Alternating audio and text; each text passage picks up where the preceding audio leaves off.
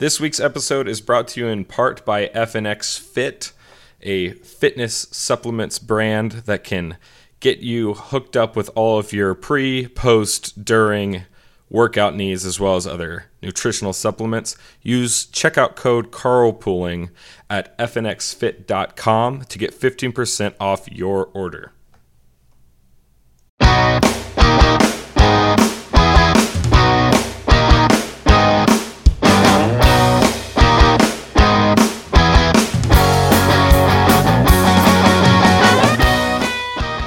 Hunter, I've started a GoFundMe. Oh, did you get the COVID? No, although... Cancer? Nope, no cancer.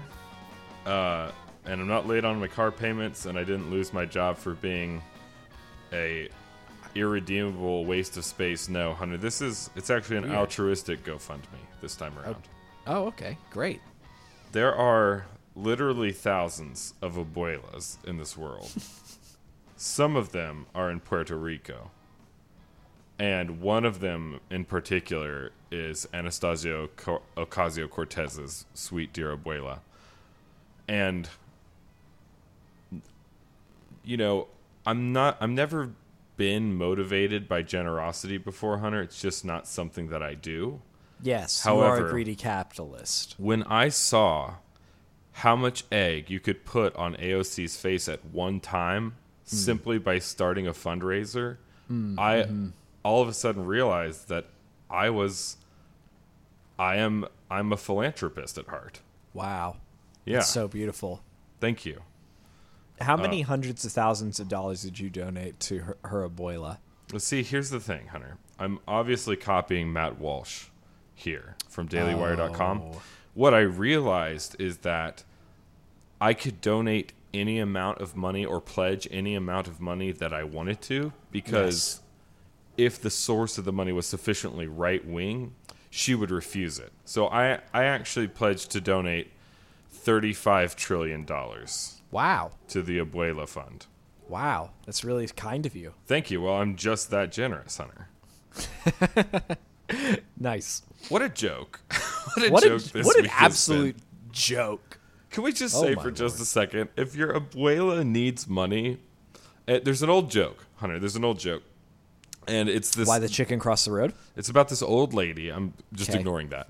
I It's know. about this old lady, and she's sitting on her porch, and Yes. she's praying, and she's praying. And the reason she's praying is because she's exceptionally poor, and she doesn't have any groceries. And so she sits there and she prays, and she says she has a neighbor that walks by, and he's an atheist, and he goes, "Look at her, she's so stupid. She's praying for groceries when she could be out, asking for money or getting a job or doing something like that. This stupid woman, she's praying for groceries." And every morning he walked by and asked her if she needed any help, and she'd go, "Nope, I trust in God." All right, so kind of hocus pocus. Sure. One day he decides that he's going to bring her groceries, and she just starts partying.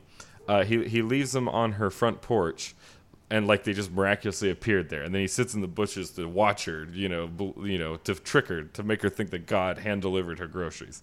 And she gets out on the front porch, like, "Oh, thank you, God, thank you so much, thanks for these groceries." And then he springs out of the bush and goes, "Aha, it was me. There's no God. I brought the groceries. I'm God now." And she keeps praising. She goes, "Thank you, God, thank you for bringing me groceries and making Satan pay for them." It's a 5 as far as jokes are concerned. Right, The point, right. though, is that if you need help, you don't care where it comes from. And if it comes from a source you don't like, that's fine. All the better. Obviously, this is just a total sham. AOC posted these pictures of her dilapidated ancestral home of her abuela, and then was like, "No, but actually, I don't want that problem to be solved." Really sick when you're like, let's not solve the problem that I'm trying to get everyone's attention about. So, Right. Oh, man. Yeah. No, it became clear that she used her family for political gain. Yeah. And that's why the GoFundMe happened, was because it was to call her out on that. And it was right. Yeah. It's ridiculous. Although I think it would have been what would have been really cool there, and this is kind of what carpooling the show is all about. Wouldn't it have been cool if AOC and Matt Walsh talked, and they're like, "Look, we disagree on like everything, and we're not the best representations of either of our sides necessarily on that disagreement. However, we both care about people, and I don't want your abuela to suffer, and you don't want your abuela to suffer, and I'm willing to donate at least $500 of my own money and some of my time, even if it was political. What you did was political, what I did was political, but now here's $100,000. Why don't we talk about the differences and talk about the similarities? Like, that could have been a really important, interesting conversation. You're actually right. There's a world where AOC goes, I see you started this GoFundMe, and you know what? I'm going to match every $5 with $1 that gets donated and give it straight to my abuela. You know, like that, like something like that where like you synergize on it instead of like creating more division and derision. Yeah. That would have been great. That would have been really cool. Those two shouldn't talk. Like there's no way that those two actually have a conversation. But if they did, it might be really great, especially in the context of let's drop the pretense for a second and do something nice for each other. Yeah. Anyway, what a beautiful world that might be. Unfortunately, that's not the world that we live in. You live in the world of carpooling. Carpooling, the show that wouldn't be here if there weren't so many darn stupid political hucksters out there. But thank you anyways for joining us. It's a show between two brothers. That's me and Hunter, the main cast, if you hadn't followed that thread so far. We were born of the same parentage. That's what makes us brothers. Oh, okay, yeah. And that's why we share the surname Carl. Hunter, help me out. Is surname the last name or the first name? Oh, I am not a good Brit. I think it's a terrible Brit. I think it's your surname is your last name, and then your Christian name is your first name. I'm pretty sure, like, once we got off the boat in Roanoke, we all kind of looked at each other and said, hey, that Christian name thing's pretty dumb, right?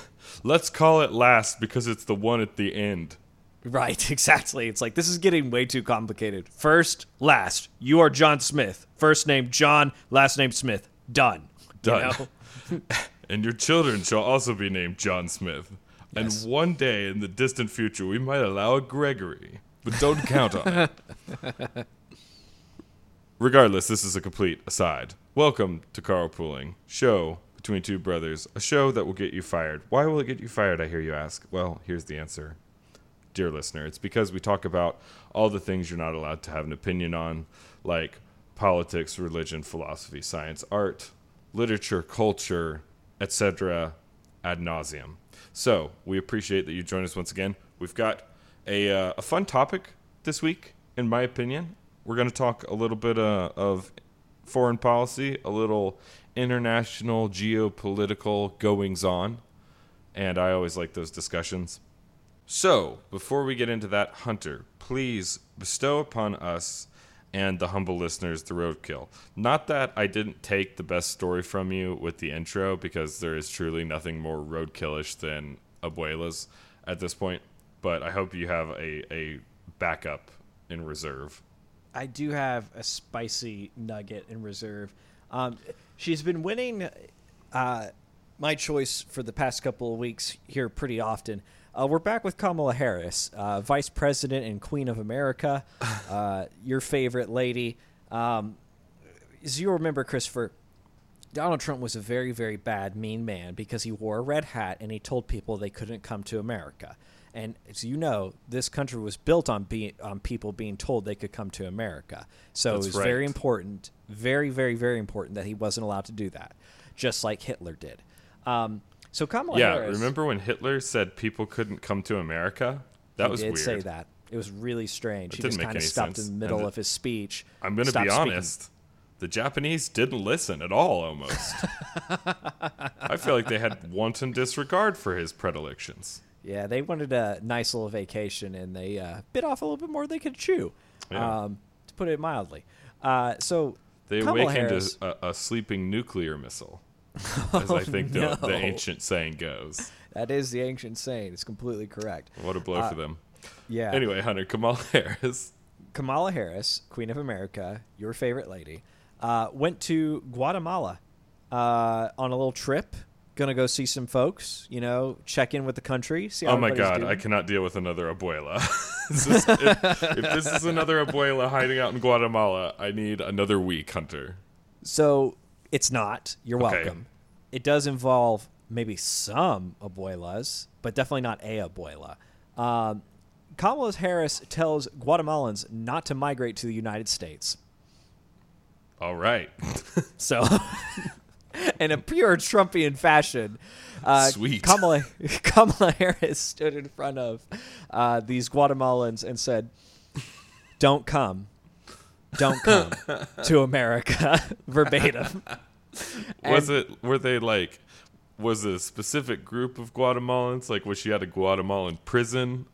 Christopher, you know I didn't read the article that deeply. Guatemalan meeting of pedophiles anonymous, or was it just? What I'm saying, was there another reason? I'm trying to give her the benefit of the doubt. She basically was saying, if you come to America now, you'll be turned away, and you'll spend all that money on those coyotes, and that it won't make you any better off. You'll get turned back to Guatemala, and it'll be super sad. And that was kind of her point, which is, you and I both know, Chris, not actually true. Not actually true. They're kind of letting everybody go in and hang out and overfill the retention facilities along the border. Everybody gets in. It just takes a little while. Right. But they're really, really struggling with the amount of people coming in, as you know, and reinstating a lot of Trump's children in cages facilities, if you will. Well, and also children being stored under freeways, which was never a thing under Trump. It's almost like what we were saying 3 months ago, and by the way, throughout the entire Trump presidency, when you simply invite everyone into your country and have no means or methods of keeping up or integrating them, and they show up at the border, it creates a crisis. And that you should change your rhetoric so as to prevent one. It's almost like they all of a sudden heard us, but in a Back to the Future 4 months ago kind of way. Are you saying there's a border crisis? Hunter, I think now is a fair time to inform the listeners that Hunter has started his internship at the Huffington Post. Yes. That was pretty good straight-faced denial, though. I like that. Yeah. No, it's it's quite the difference between the campaign rhetoric and the now I have to wear the red hat rhetoric. I have to be Queen of America, and so the tone and tenor of it all changes. The thing I think that's a little crazy to me is the fact that, well, it seems campaign rhetoric is actually damaging to America's well-being. And not in just like, oh, what they said really offends me and makes me scared for our future, but in actual material ways that people react and treat America.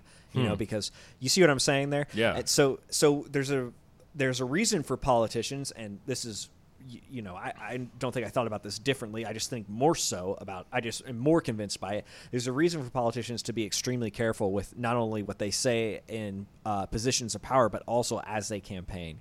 And Kamala Harris has proven that with so much egg on her face, even AOC Zablalo wouldn't know what to do with it. Yeah, there you are. It's a veritable slight, like, what's the word for it?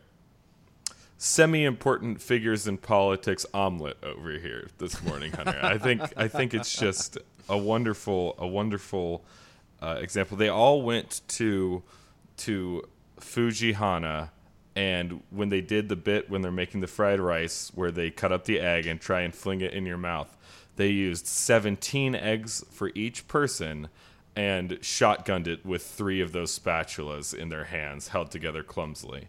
It's an amazing amount of egg to the face here.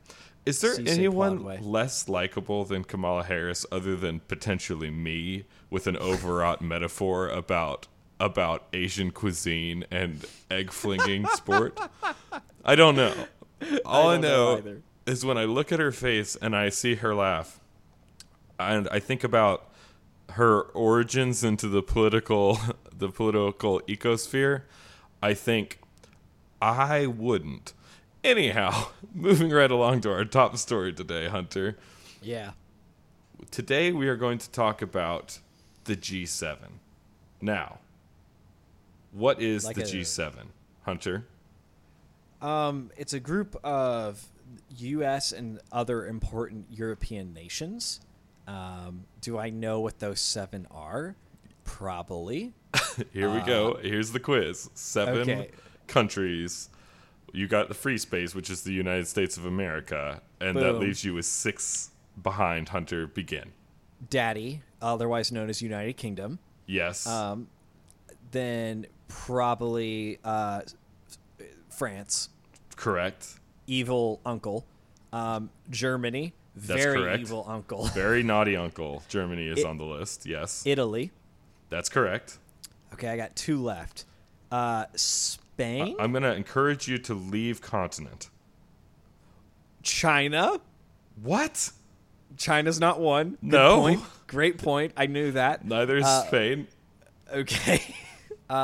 Antarctica. Probably not. Australia. Boom. Look at that.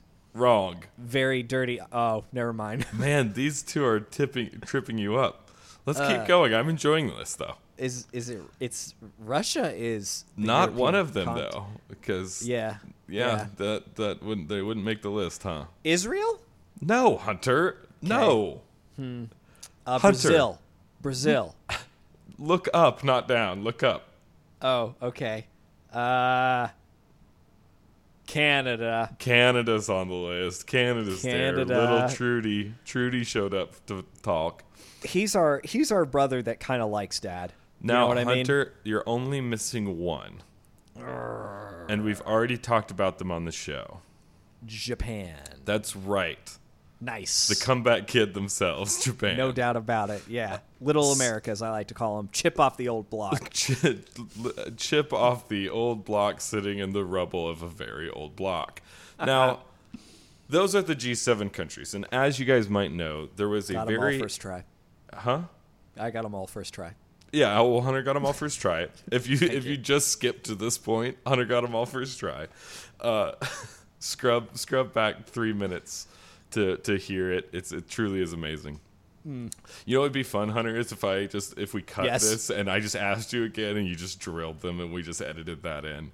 I love it. Let's not do it though, because that means more work for me. So those are the G7 countries, and as some of you may know, they met this week. There was a summit, and technically last week, where they met and they decided to correlate on some global tax policies. And I know what you're thinking, one world government. But just wait to see how right you are. No, I'm just kidding. It's not exactly like an Illuminati conspiracy theory. However, I will say that when I saw these policies, I was disturbed for multiple reasons. One of them is that I think that they're bad for the members of these countries. And secondary to that, I think that integrating tax policy with other countries is a way to give up a lot of your autonomy really quickly. So I think we should break it down, talk about it, and that's what we will do now. So, Hunter, there's basically 2 pillars of the agreement that everyone signed. One is a agreement that changes internal policy, but aligns internal policy between all the member nations. And another pillar is specifically dealing with the multinational policy of certain large multinational corporations. So let's go through them. The first policy dictates that all signees of the agreement are going to have a minimum corporate interest rate of 15%. Now, this currently isn't very high, and Joe Biden was actually pushing for 21%, but that is the first pillar. And the reason being, a global minimum tax rate, and of course this isn't the whole globe, but this is the direction that we're heading. A global minimum tax rate dissuades countries from offshoring when corporate tax rates are raised too high in their home country. Sure. We've kind of seen a little microcosm of this between Florida and New York, right, Hunter? Or Florida Right. and California, or Texas and Right. California, or the past couple of years. And we've talked about it before on the show. We've seen this in Georgia with filming just exploding in around Atlanta and things like that. Yeah. And moving from Hollywood into the Peach State, so to speak. Yeah, and that basically looked like you provide tax incentives for people to come work and run businesses in your local area, and they will leave other areas to do that. Now, on the corporate tax structure schedule, at the moment, the areas where companies are incorporated is where they pay taxes, right? It's the reason that you see a lot of your cruise ships that you go on when you want to get drunk and forget about work, that you see that the ships sail out of the Bahamas, or they're sailing out of Nassau or another island country, because the tax environment is much more friendly over there, and that also changes some of the labor laws. A lot of the workers on those ships, for instance, are not paid what would be considered American minimum wage because they do not have to. They're incorporated out of a different country, and that dictates the mode of their operation. Just one example. There's plenty more. However, the tax flight is a real problem, and Joe Biden has expressed interest in raising the corporate tax rate in America up to as much as 28%, which is fairly significant, especially when you consider that corporate taxes are double taxes. It's taxing money that will then be taxed again and has already been taxed. And the raising of a global minimum in what you would call, the G7, the largest societies and economies in the world, makes less of a disparity in those tax rates, so that there's less incentive for companies to, like big companies like, let's say, Apple, to leave California and move to, let's say, Paris. Yeah. You know what I'm saying? Does that make sense? Yes, it does. All right, good. And that's a bit of a problem, honestly, in my opinion. What's your initial reaction to it, Hunter? Because I think sometimes folks don't grok tax policy completely. I know we all would like to keep our own money, but when we're talking about corporate tax rate, that can feel a little distant to us. Sure. Yeah. I think one way you have to think about it is the healthier a business, right? The more profits a business has, the more it can do several things. It can invest in new businesses. It can invest in new markets, new products, new services, right? Which means more than likely more people get hired, right? And come to work for the company. So it creates jobs. They can pay their employees higher salaries, right? Which is great. If they have more revenue, they can retain top talent, things like that.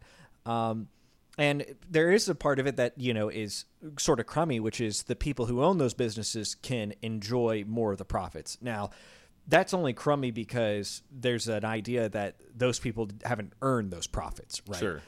And it is their business. It is their company that they've created. The benefit to having, like a corporate structure like that, and having the double taxation that you're kind of talking about, and having the business get taxed, is, the people who work for that business are not liable. The people who own that business are not liable for it. And so the government kind of creates this weird structure where there's a business entity that exists, and then there's you, since the double taxation problem that you described.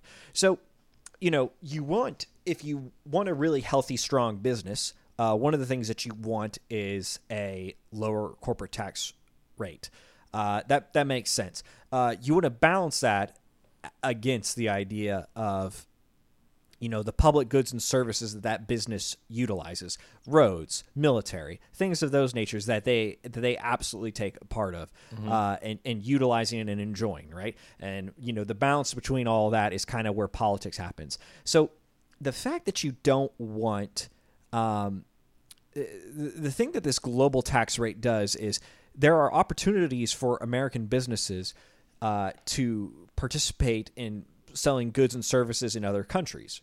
And those can provide plenty of benefits to those companies, plenty of benefits to the people working here at home, and vice versa, and just make those companies more and more profitable. It also just creates jobs in different countries. We have a lot of foreign cars that are made in the United States, but provide jobs to Americans who are working in, factories in Idaho and things like that, which, it says Toyota, but it's an American getting a paycheck, right? Sure. So that's good too. However, just like every other business, different businesses, especially international businesses, are working on a margin, right? And when that margin gets too high, or just depending on where it is, it can disenfranchise businesses that were in the black. It can push them into the red. And so, one thing that you want to allow in a global setting to some extent is to allow for foreign countries to compete for other businesses' goods and services. And they can do that in a variety of ways. Corporate tax rate is an excellent way to do that. If you perform actions in this country and receive revenue in this country, you only have to pay 5% taxes on that instead of the 15% or the 21% you would at home. Anyway, that's the macrocosm of what we're seeing locally, right? That's the macrocosm of states. Like, remember we talked about earlier this year, or maybe it was last year actually, about AOC turning Amazon away, and then other companies offering tax breaks to Amazon to come bring a bunch of jobs into their community. There's Biden's infrastructure, Let's Save America, Build Back Better plan, which just throws a ton of money at the economy to try and build jobs. And we've all seen jobs stagnate over the last couple of months. We're missing our job numbers for going on 3 months now. But on the other side of that equation, there's a healthy way to bring jobs to an economy, and one of those ways is as a municipality, whether that be a county or a state or a city or a country, to compete for employers.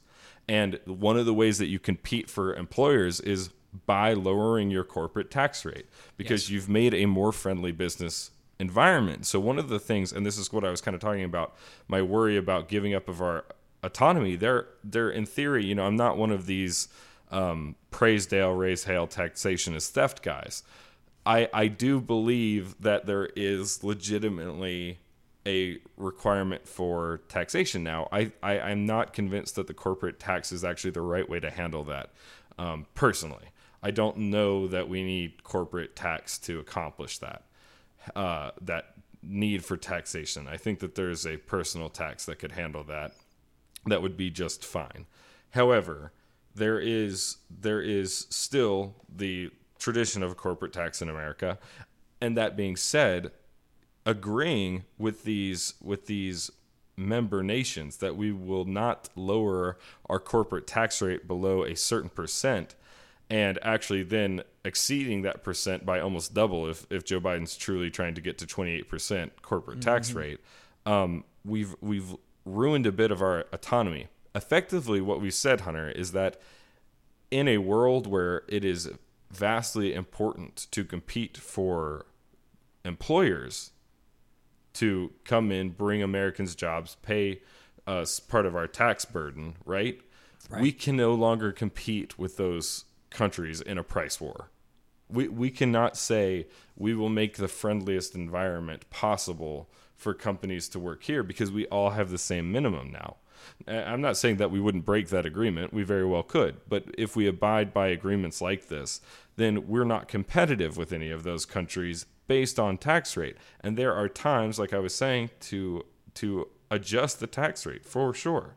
There's times like when you're at war, when you might need a higher tax rate, when we have a pressing crisis to attend to as a country.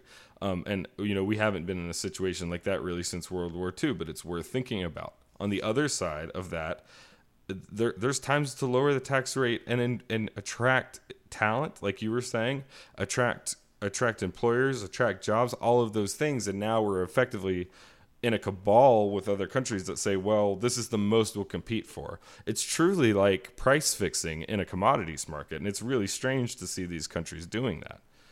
We're setting a minimum bar. Yeah. Let's give the devil his due here real quick, right? Sure. So like, why would you want to do this? Well, the advantage that you create for yourself is,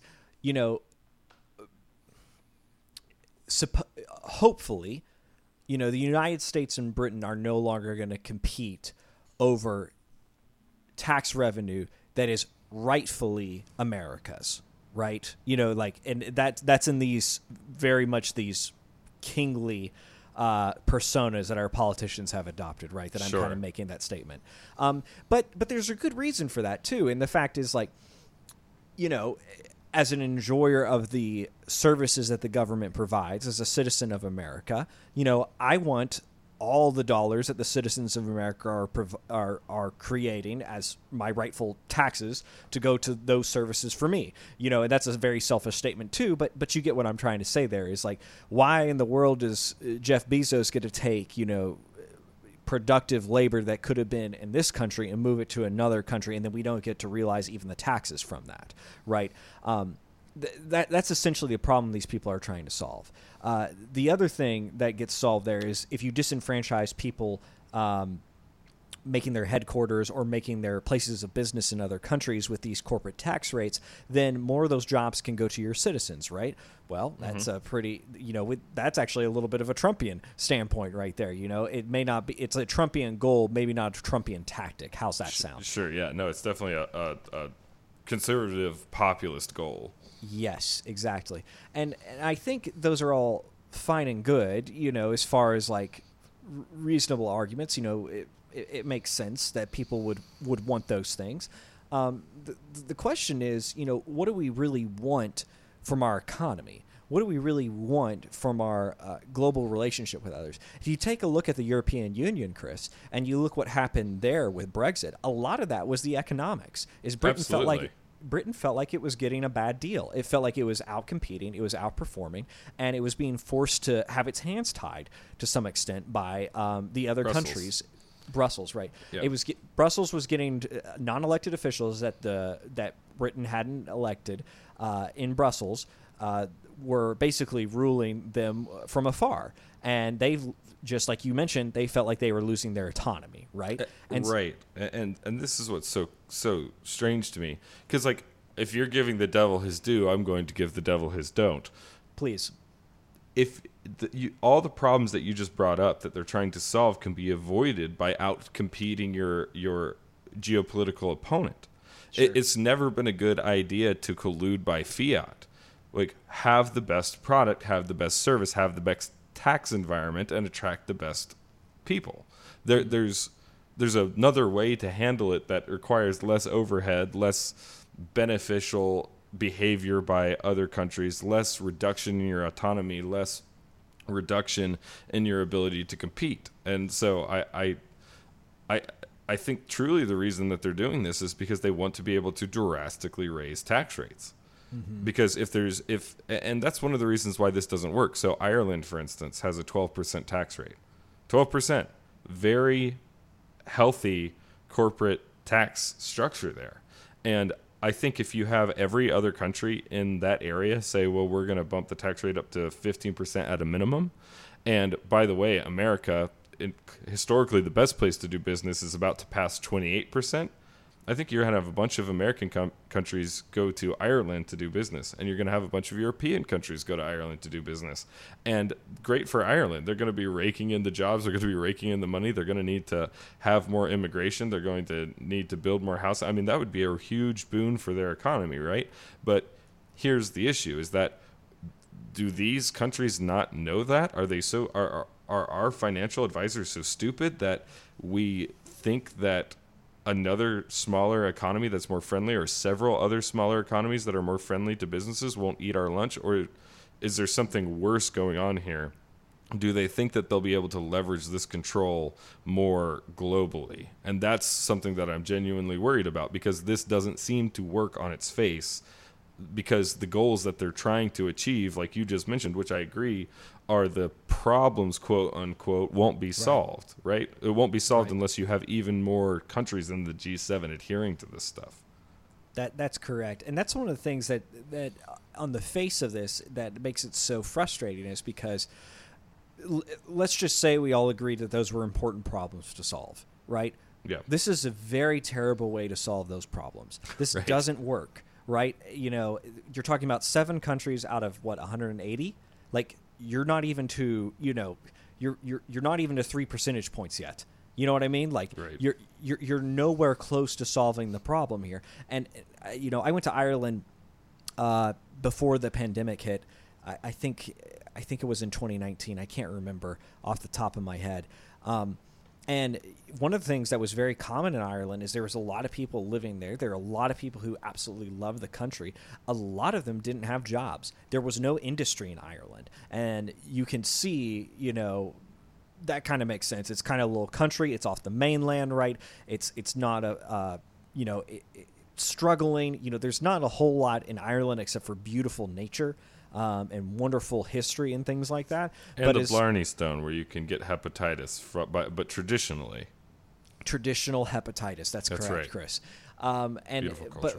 But people were just, worried about, like, well, where do you get the jobs? And a lot of people moved or were online working in some capacity. Well, there's no incentive at all for Ireland to meet a 15% global tax. They'll never do it. And until somebody forces them, that's an interesting word. Until somebody forces them to do that, they're going to stay at 12% or lower to attract those businesses to come there. And it doesn't matter to them because, hey, we may have moved our corporate tax structure to 10%, but we just got 3 new businesses to sign up here that were never going to come. It's like airplane tickets, right? So there has to be a global force to enforce this. Why? Because taxes have to be enforced at the end of a gun. You have to remember that.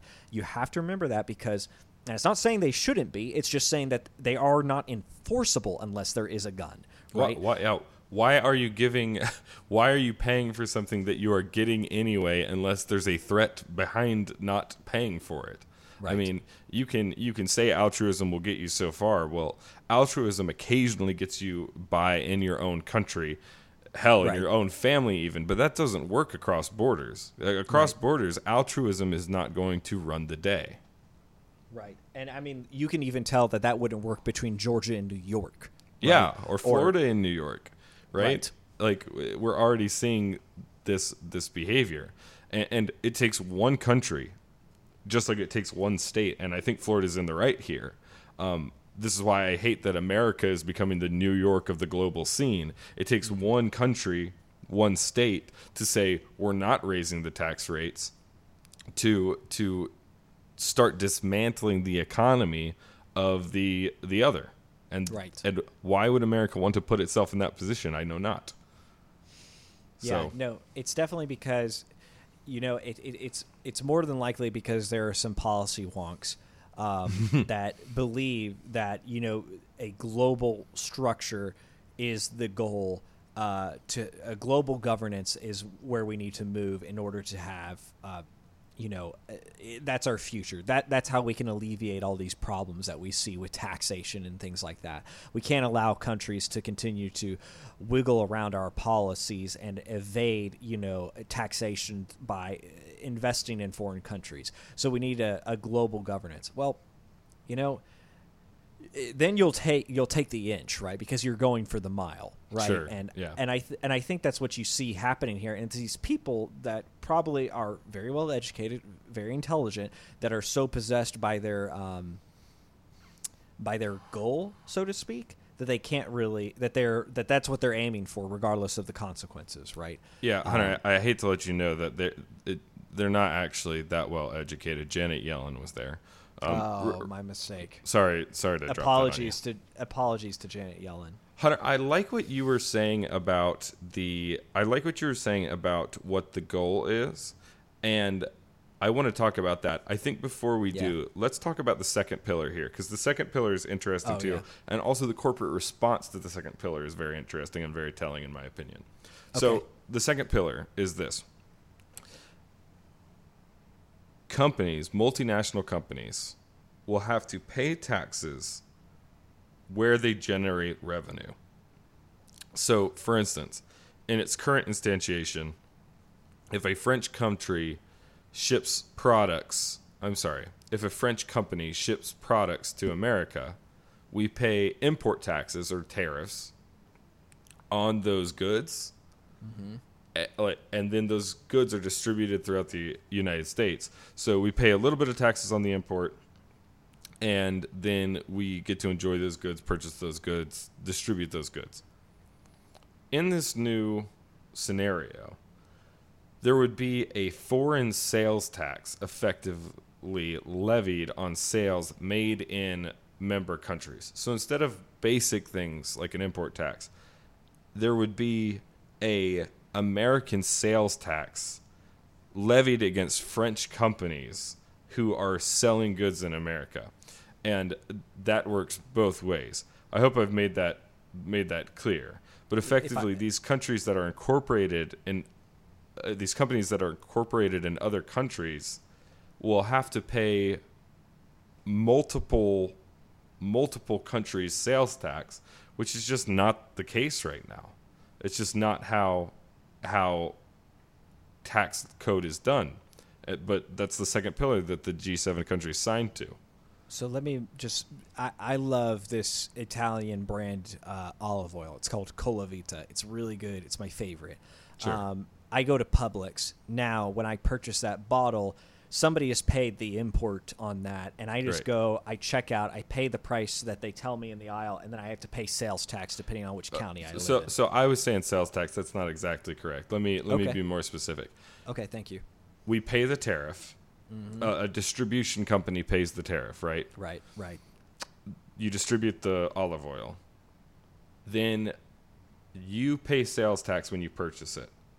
But Correct. on their balance sheet, the Italian company needs to note that it made income in America as well as I other see. places. So more accurately, I should say that they're going to pay income tax in multiple countries. Okay. They're- And that's they're going to result in me. Sorry, that's going to result in me paying more money at the counter. It just may not come out as a separate tax.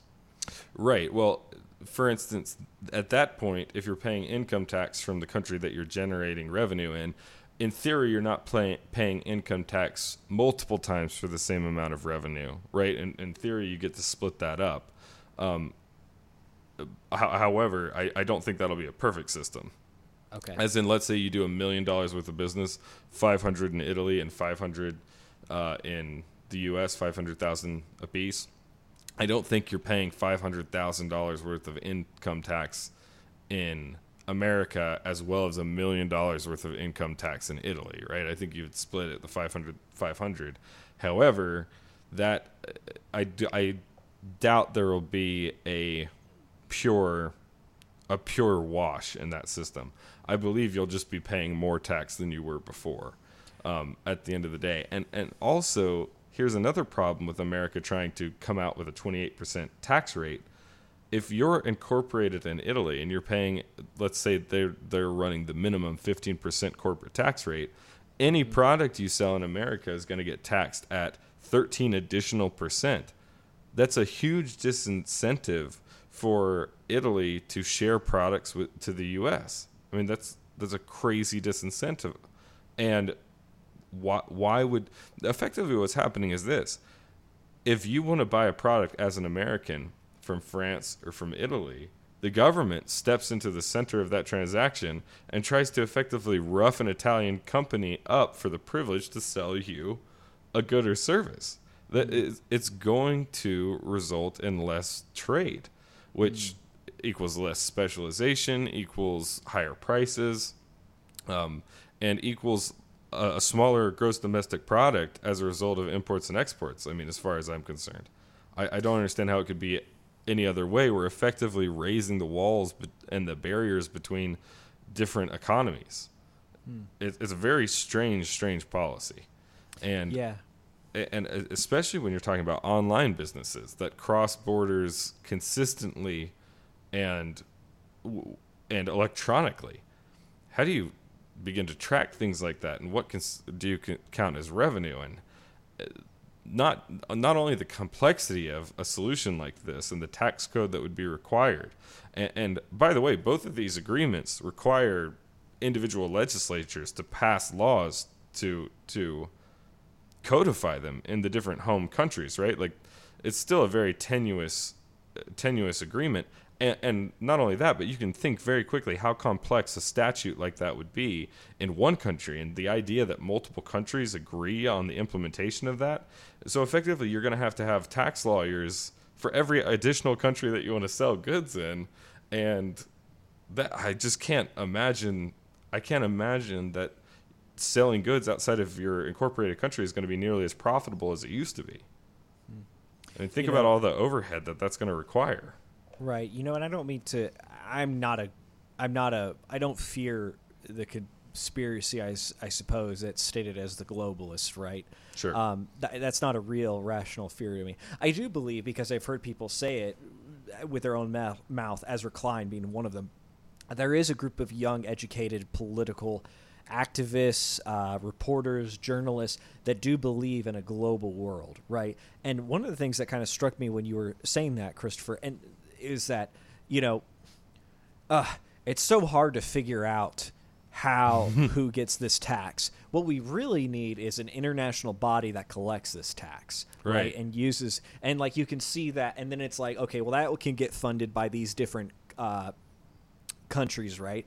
And then that international body can grow in power, it can do more things, and you can kind of almost see it as a first step, like it's regulation creating additional regulation. Now, I don't know if that's what people are consciously thinking. I could see someone making that suggestion without ever consciously holding it, but I think there's a lot of weird problems there. The thing that I think that makes me more frustrated is the fact that is the first pillar, right? Is we will not make our tax lower than this, effectively colluding businesses out of countries and forcing and not providing any advantages to them. Mainly, I feel that this second pillar actually works hand in hand with that, Hunter, because the first pillar is countries collectively bargaining against their constituents, right? Correct. And the businesses that their constituents own. But the second is just as devious. They are putting walls around and increasing the barriers to trade for their constituents in I see what you're saying. The relative countries. I think it's both. I think they're both two parts of the same coin. They're making it more expensive to do business across borders, and then to set a minimum price of doing business in any of the countries. It just seems like, I don't know a better way to put it. It seems like collusion. It seems like collective action against businesses, and that's a huge problem. One super telling thing, and I think this gets to kind of your point, Hunter, about the apparent wisdom of a global tax code, or even a global economy, or a global government, when it comes to the complexities of these border crossing tax policies. There's a bunch of multinational companies that this would affect. There's a bunch of small companies that this would affect too. I mean, some small businesses make their bones on importing and exporting, especially importing and exporting. It's a huge business, right? Amazon, Alphabet, Facebook already came out in support of it. Came out in support of the G7 decision. Why? Because they know they're going to survive. Right. They know that they have deeper pockets than the other companies. It's the same reason that Alphabet is not in favor of net neutrality. Correct. In theory, they want to be able to they want regulation. They want to increase the amount of regulation that they need to comply to, because effectively what they're saying is, yes, I'll need to employ more people to comply with this regulation, but there will never be anyone big enough to challenge me. No one else is going to be able to be profitable because they will not be able to achieve the economies of scale that I have achieved. And so when you are here's the crazy thing, because this is what Biden is telling us. This is what the G7 is telling us. This is what Janet Yellen is telling us when they're talking about this agreement. We have to make sure that these large companies pay their fair share. Right? You've heard it over and over and over again. It's said during the campaign. It's been said many times since that these companies have to pay their fair share.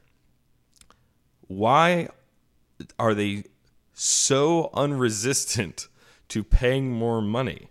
Why are they all coming out in support of this? That is very, very strange. And it's obvious that this does not hurt those large companies. You constantly demonize those companies, but they all support this measure. There's something rotten in Denmark, and it's this.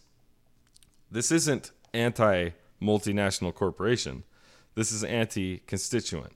It makes it harder for you to get products. It makes it harder for you to run small businesses that cross borders.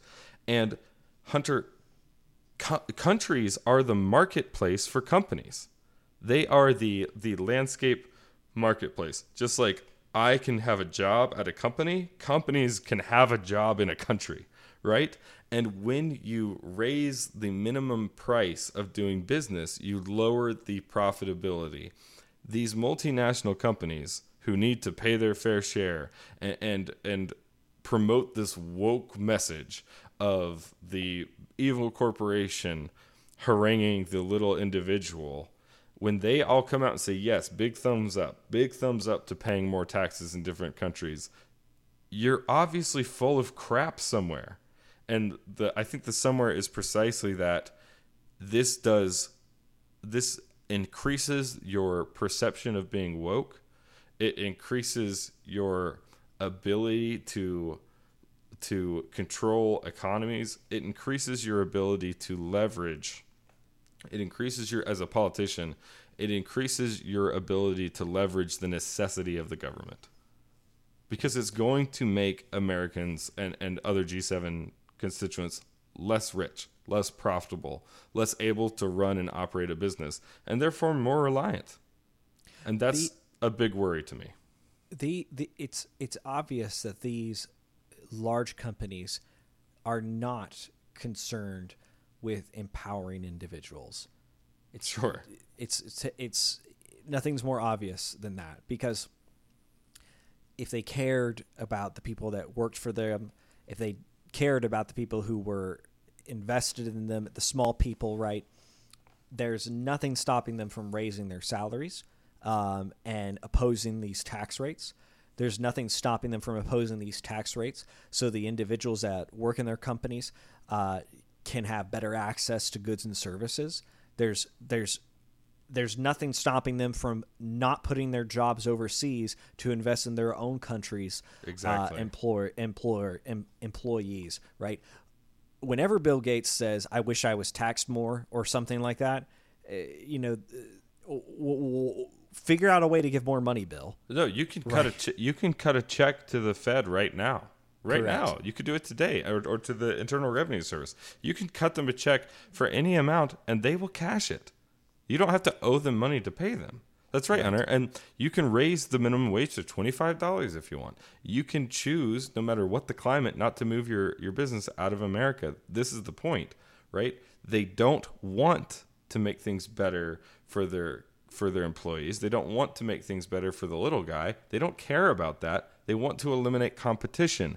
They want to do it because they know you can't. That's the only purpose. Otherwise, they could do it today. Right. The reason that the companies like Facebook, Google, and Amazon and Apple pay exorbitant prices for small startups, right? Yes. Why does that happen? Well, one is because you never know which one of those startups is going to be worth $1 billion, and you want that a part of your company. Well, that makes a lot of sense. The other thing is, if you buy up all the people that could potentially be your competitors, you have no competitors, right? And this is another way that capitalism is eaten by corporatism, right? Absolutely. And it's a new problem for us to have to solve in capitalism. It appears to be one of its weak points. Is that one thing that capitalist economies have difficulty working against or dealing with is when companies agree to collude's probably too strong a word, but work with the government to preserve their own interests, right? And it's not really a market principle problem. It is a big government problem. Yes, it's a problem when the government is large enough to significantly affect the bottom line of a business. Right. Yeah. And it's kind of a chicken and the egg thing too, right? Oh, sure. If you have a lot of really powerful companies, right, then you probably have a very large and powerful government, right? It's kind of. Go ahead. Yes and no. Like, you obviously are going to have more revenue if you have a percentage-based tax system, right? Correct. But then at the same time, perhaps the reason that you got those companies is because you did what you could to keep the government rather small. So it is kind of paradoxical. It is. But definitely it seems like when both exist, Yes. It doesn't seem to have a solution to getting rid of them. Getting rid of them is a strong word. Amazon does a lot of good for a lot of people. It provides goods and services at a low cost, right? Sure. Excellent. More people are becoming richer because of Amazon, right? More people are they're living, a massive employer. Massive employer. More people are affluent because of Amazon. More people have more access to more information in the history of mankind because of Alphabet, right?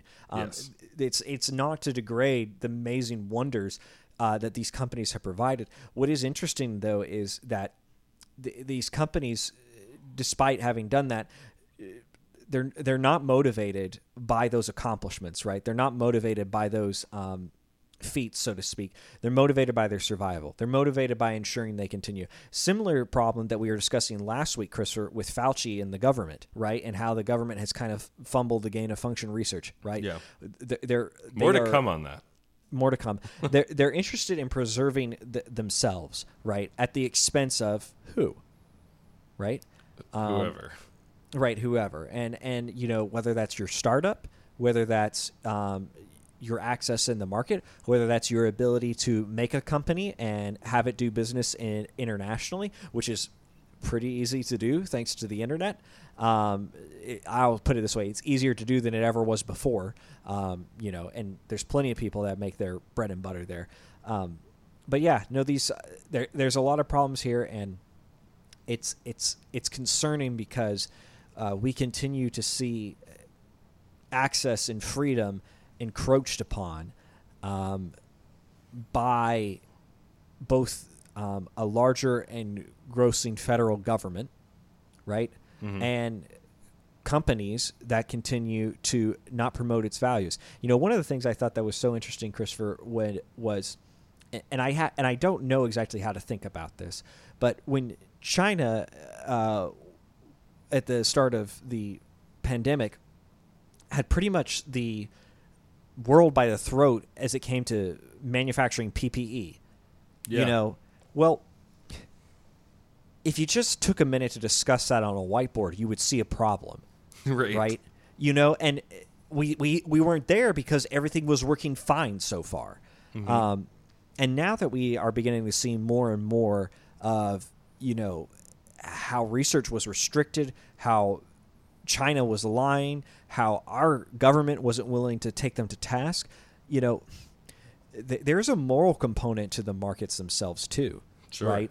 And it's a difficult, capitalism, for the most part, in my experience with it, and I think most people's experience, it is a system that creates its function by pointing human greed in a useful direction, right? And not a rent-seeking direction.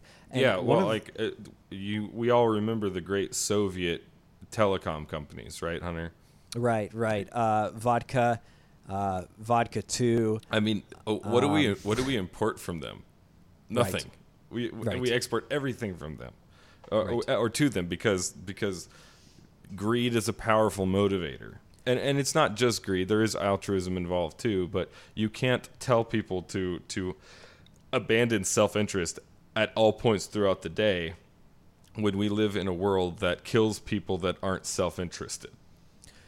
Yes, and I think what you're, so one of the things too that I'm trying to bring up here is, there are certain moral problems that we're now experiencing in our burgeoning capitalist system, and I'm sure they've been there in smaller respects before, and it's going to be very interesting how free market people deal with those moving forward. And I would say, Christopher, this goes to one of the things we started the show a long time ago, is this is a lack of a moral center, right? This is the same thing of a democratic republic, right? It's for a moral people, right? It's for it's assumed that this people agree with these starting points before they come here. Capitalist operates in that same way too, because what it says is you will be a good person and you will make a profit by your greed, right? And there's a difficult balancing act that's happening there, right? Just like democratic republics can essentially control other people through mob rule if they so choose, right? And that's essentially the power in a democratic republic, right? Is the mob it's almost rule. like it relies on a couple of very specific breakpoints, because the general principle of capitalism is that you don't have to be a good person. You can be motivated by greed. However, if you're a decision maker, you can't choose to break the law, right? And companies do choose to break the law, and sometimes they make a bunch of money by choosing that. And maybe it works out for them in the long run, maybe it doesn't. But you need the market of itself doesn't provide you the moral center, right? There's breaking points at moral lines, in the same way that the government works. A democratic republic actually cannot operate by mob rule unless those, because it's a republic, not a democracy, unless those people in those critical break points choose to operate immorally, right? And so that's kind of that's where it comes back to this point of for a moral people, right? It's a system that generalizes and simplifies the vast majority of interactions, but there are obviously points of usurpation, and then generalize that out to a global economy that's become increasingly usurpacious. And I think we're starting to see some really troubling goings on. And I think that the two pillars of this G7 agreement are perfect examples of that. They are anti-consumer, and anti-consumer means anti-constituent, and they're being backed by these governments.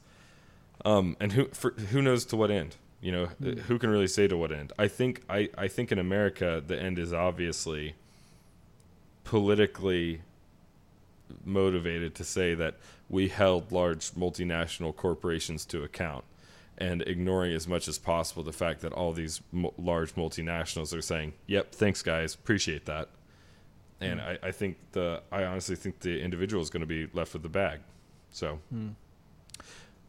let's just wrap up maybe by saying this is just an agreement made by diplomatic heads. Yeah. This would still have to be codified in laws in all of the member legislatures and bodies. Seems unreasonable. It seems unlikely that this will happen. It maybe the 15%, since that's such an easy bar to achieve, even though corporate tax rates are calculated differently depending on what method you're using. Regardless of that fact, the paying tax in the area where your revenue is generated, that seems almost intractable to me. So we'll see what happens, but it's worthwhile now to pay attention to these attempts at global anti-consumerist collusion. And I don't think there's a need to find a different way to say that. So it's worth being informed. It's worth taking an interest, maybe talking to your officials about how you feel about decisions like this.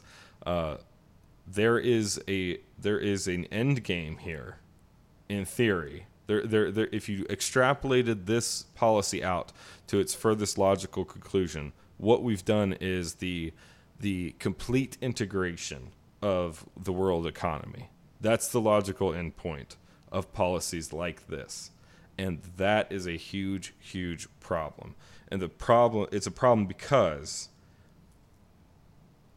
the effects of decisions would be delocalized, and we specifically have a democratic republic in America to prevent the issues rising from that problem. The secondarily, and perhaps more seriously, we would forfeit the competition in the marketplace for corporations. And when you do not make a government compete against other governments as being a friendly, healthy, useful place to live, they might not be. And we've seen governments that said no one can leave, right? Like the Soviet Union, like Maoist China. The borders are the borders, like North Vietnam, like North Korea. No one can go elsewhere to seek their happiness. No one can go elsewhere to seek their fortune. It is not a good position to put yourself in, and unifying the whole world economy into one unit is no different than putting walls around the entire world. And I'm not saying that this is a conspiracy. I'm saying that policies like this lead towards that. It is a step in that direction away from the opposite, which is an individual collection of states where you can compete on tax rates and prices and natural resources and ease of access on importing and exporting, et cetera, ad nauseum.